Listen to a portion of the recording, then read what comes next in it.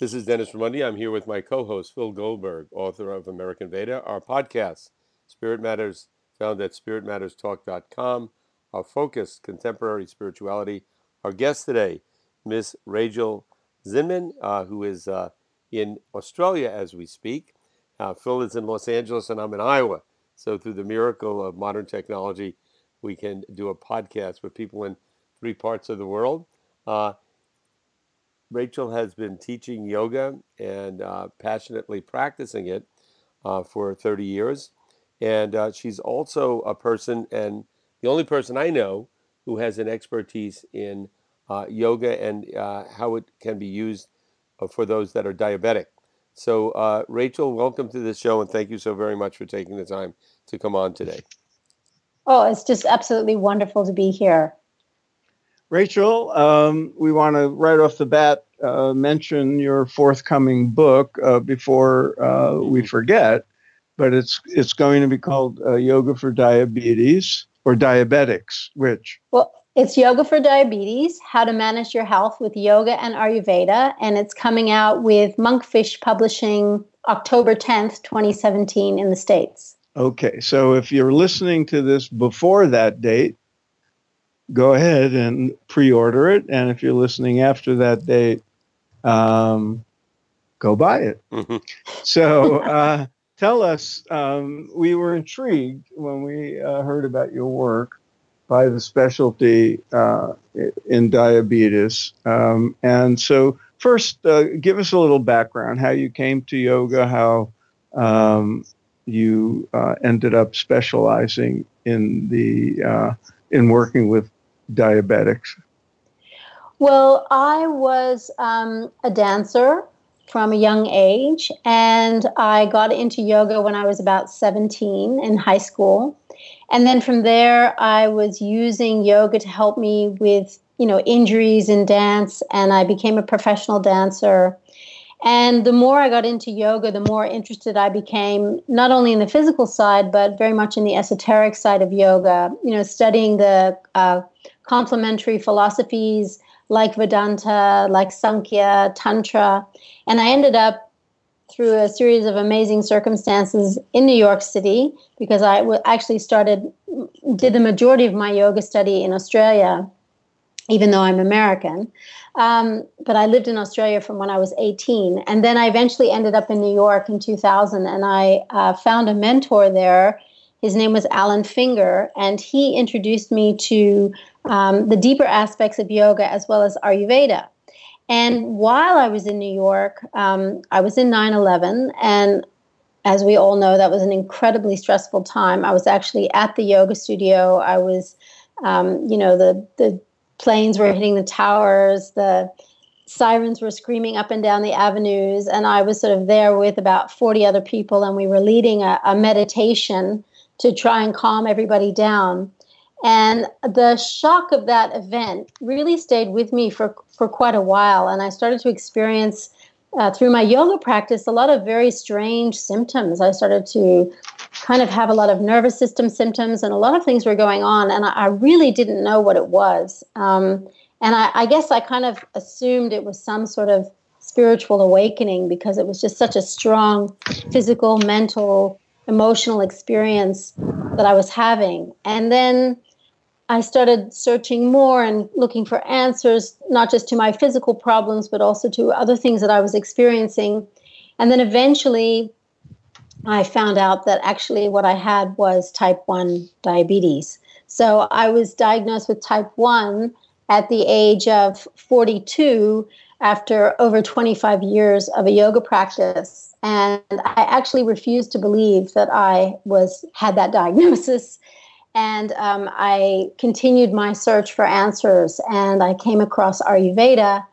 And then eventually I realized that really when you have type 1 diabetes, there is no known cause, there is no known cure. And so I then had to face the fact that maybe the yoga physically couldn't cure me, and that the yoga that I'd been practicing all those years had actually supported me to, go through this very slow onset. So it took almost 8 to 10 years for me to become fully diabetic. Let me, Rachel, we talked before you came on the air, I have a family member that's type 1 diabetic, and something they used to call childhood diabetes, but now you have more people that have what's called what you had, and that is adult onset type 1 diabetes. Most people, 90% of people in America that have diabetes are type 2. So when you talk to people about diabetes, they assume you're talking about that, when actually type 1 is something very, very different. Tell us a little bit about the difference between type 1 and type 2 diabetes.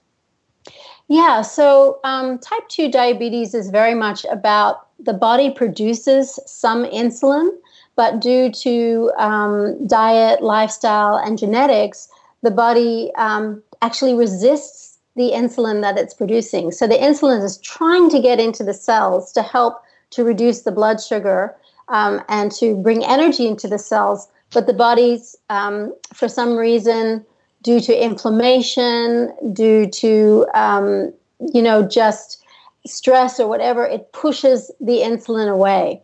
Whereas type 1 is that there's, for some reason, the body attacks the the insulin-producing cells in the pancreas, which are called beta cells. So eventually those beta cells collapse and no longer produce insulin. So one, they say, is a lifestyle disease, and the other is completely an unknown anomaly. They say it can be a few factors that can cause type 1. Stress is a big one. Genetics plays another part.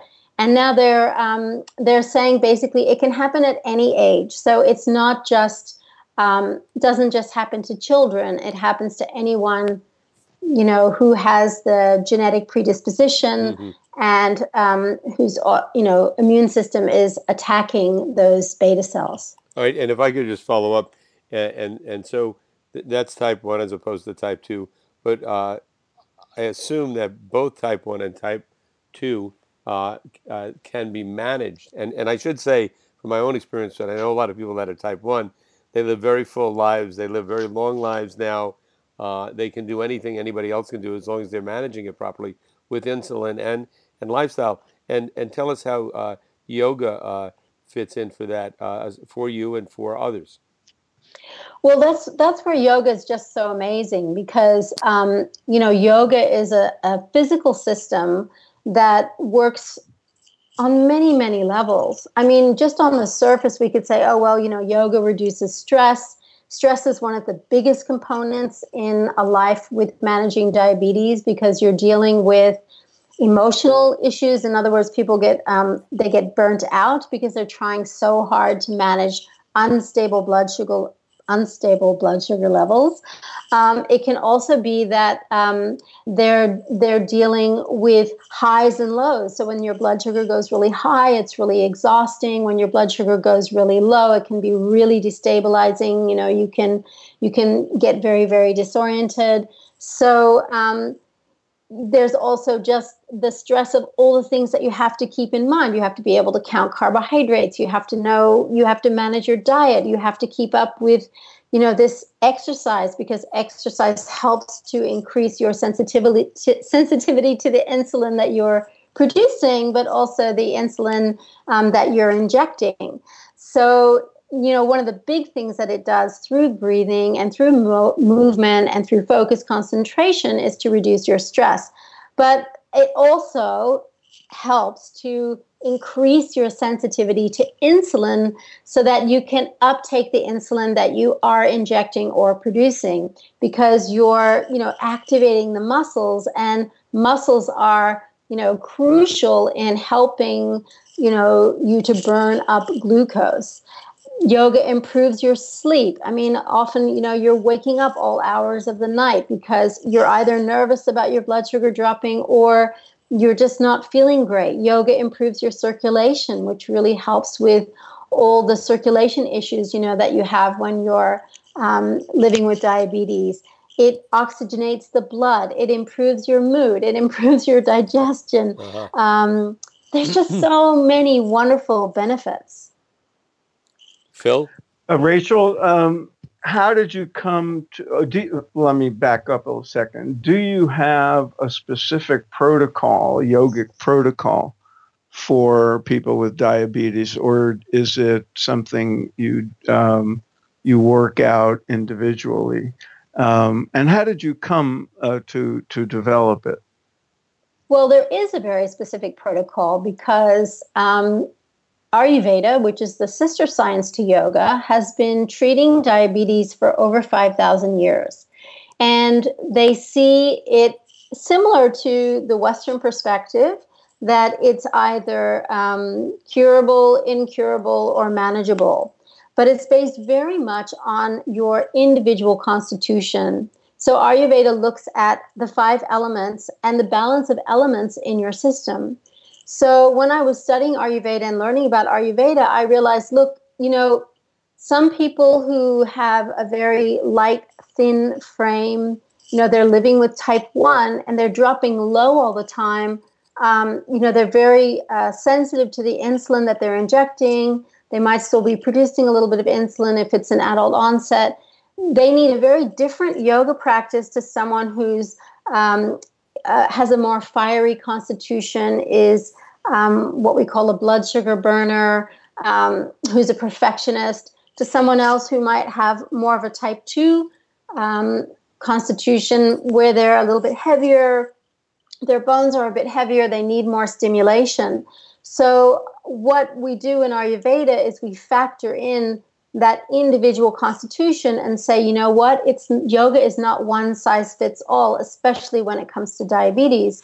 So depending on the mix of elements, whether you're more air and space, whether you're more fire, or whether you're more water and earth, you need a certain type of practice.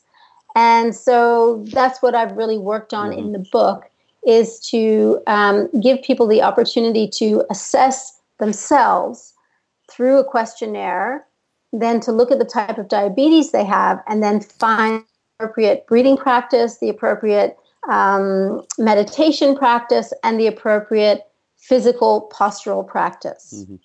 Rachel, you mentioned before that when you were in New York City during 9/11, you were leading a group of people in meditation to calm people down.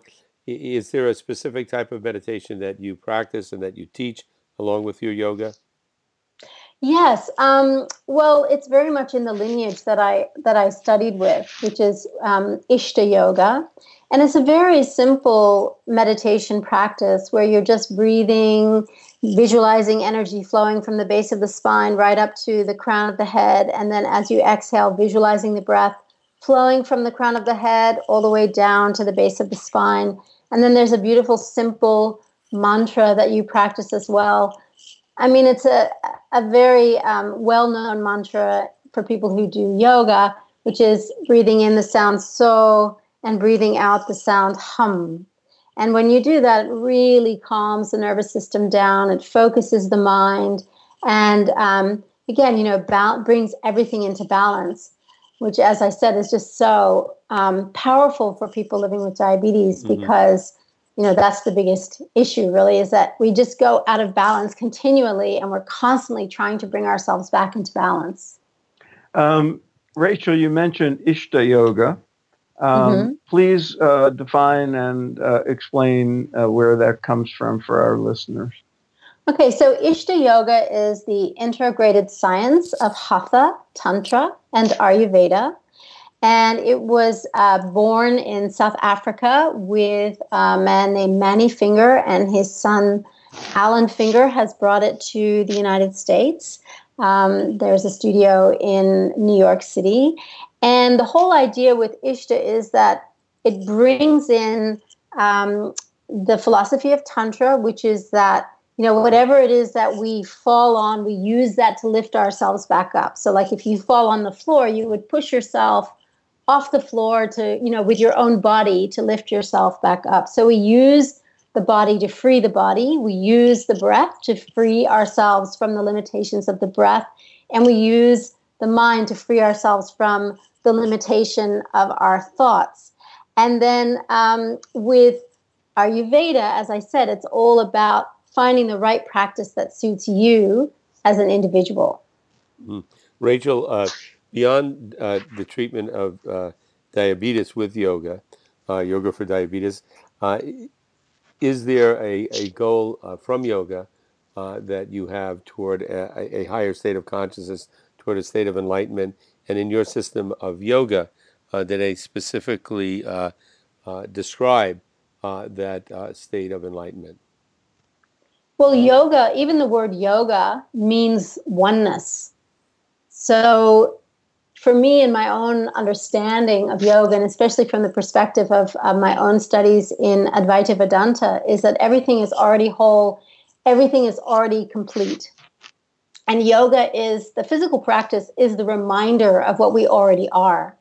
And any, the whole understanding of yoga, nowadays in the West, it's like you do these physical practices and then you're going to reach some goal out there, but actually you are already the goal. The yoga itself, you are the practice of yoga, you are the destination of yoga. It's all you.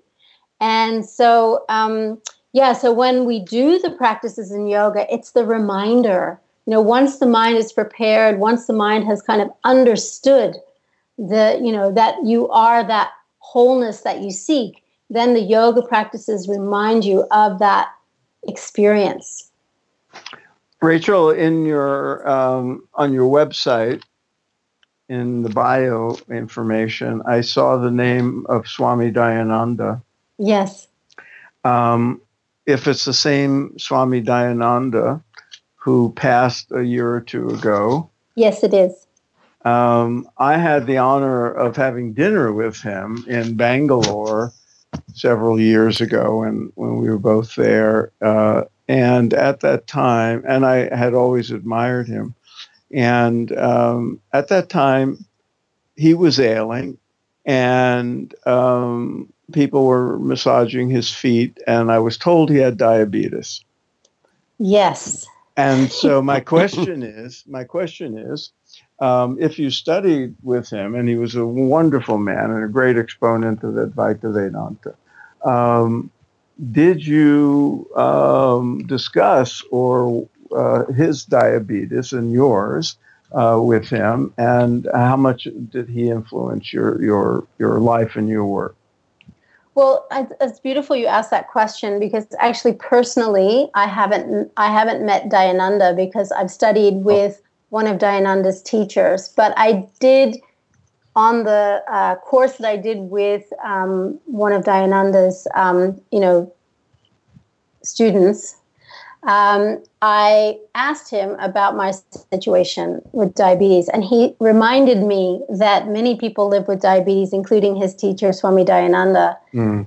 And he said to me, you've got to surrender, because the body is just going to do what the body does. And, you are not the body. You are not the thoughts that you're having about the body either, And so whatever you choose to do, because at that point I wasn't actually willing to take insulin. I was still pretty much saying, it's type 2. I'm going to cure myself with yoga. And he kind of sat me down and said, look, whatever you do, the body's going to need help. And you've got to give the body whatever it needs. But it will never affect you, because you are eternal. Mm-hmm. And it really helped me at the time.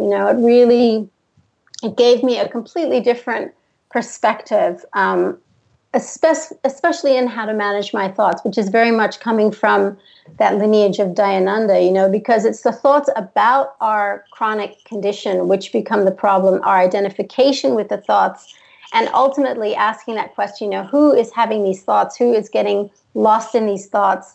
And when you recognize who, then everything kind of falls away, and you can really live with the disease as it is. Mm-hmm. And and I really admire people like Dayananda, because I could just see he just lived with the disease regardless, and he kept going. It wasn't like he didn't get caught up in a minutia of it. It was just a thing that he had, but it wasn't who he was. Right, Rachel, explain to us. Give us detail of what your daily routine is like. All right, so I get up in the morning and I do my yoga practice. I have a very strong, specific Kriya breathing practice where I work a lot on detoxification, because when you take insulin, obviously it's a medication, so there are some toxicities to that medication in terms of there's not just insulin, but there's fillers in the insulin. So I work with my breath. Then when I finish that routine, I usually have, a simple low carb breakfast. I manage my health also by staying as low carb as I can. So I just usually have some eggs and some avocado and some sauerkraut. And then I head into my day. I either am teaching during the day, doing private sessions, or working with teachers. So it's quite a full day, or I'm writing because I'm also working on another book and, writing for different blogs. And then do my lunch, have, my afternoon. Usually I have a rest in the afternoon. And then I do another practice, which is a physical asana practice. And I do a very set sequence, which is designed, again, to purify and detoxify the system. It's a sort of it's equivalent to an alternate nostril breath, but it's happening in the body. And my partner is actually also a yoga teacher, so I've learned the sequence from him. And I've been doing that religiously every day since we met, which was about 7 years ago. So I do that and then have my dinner and have a very simple evening. Usually make sure that I finish the day with some gratitude, start the day with gratitude, finish the day with gratitude for being blessedly alive and able to share everything that I love. And then I try and go to bed before 10 o'clock every night. So I wake up before the sunrise, and which is very much an Ayurvedic principle, and then have my biggest meal always at lunch. I try to eat as Ayurvedically as I can with that low-carb diet, and then also, go to bed before 10 o'clock and do my best to sleep through the night.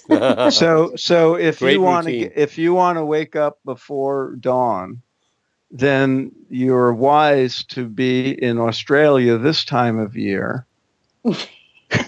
and then come to our hemisphere at the other time of year. Right. So it's always dark when you Right. By the way, it's 10:30 where I am now, p.m.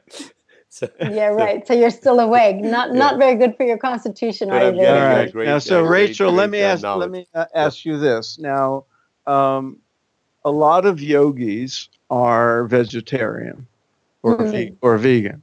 Diabetics are often told it's very important to eat more protein than otherwise would to keep the blood sugar stable. I have low blood sugar, and I had to stop being a vegetarian because I needed the more protein, and it was made a big difference in my physiology right at the start. So do you run into that? And what does Ayurveda, with respect to diabetes, have to say about food and diet? Well, that's a great question. And again, it's just such an individual thing because, of course, I've been doing yoga my whole life and I was vegetarian and sometimes vegan. And actually, it was to my detriment because eventually my whole gut microbiome broke down and I had, a lot of different kinds of problems with my digestion. So I had to really look at, what could I eat to be okay, to just like get the nutrients that I needed. But according to Ayurveda, they look at three principles. The three principles are Rajas, Tamas, and Sattva. Sattva means purity or balance. So we're always looking to come into balance.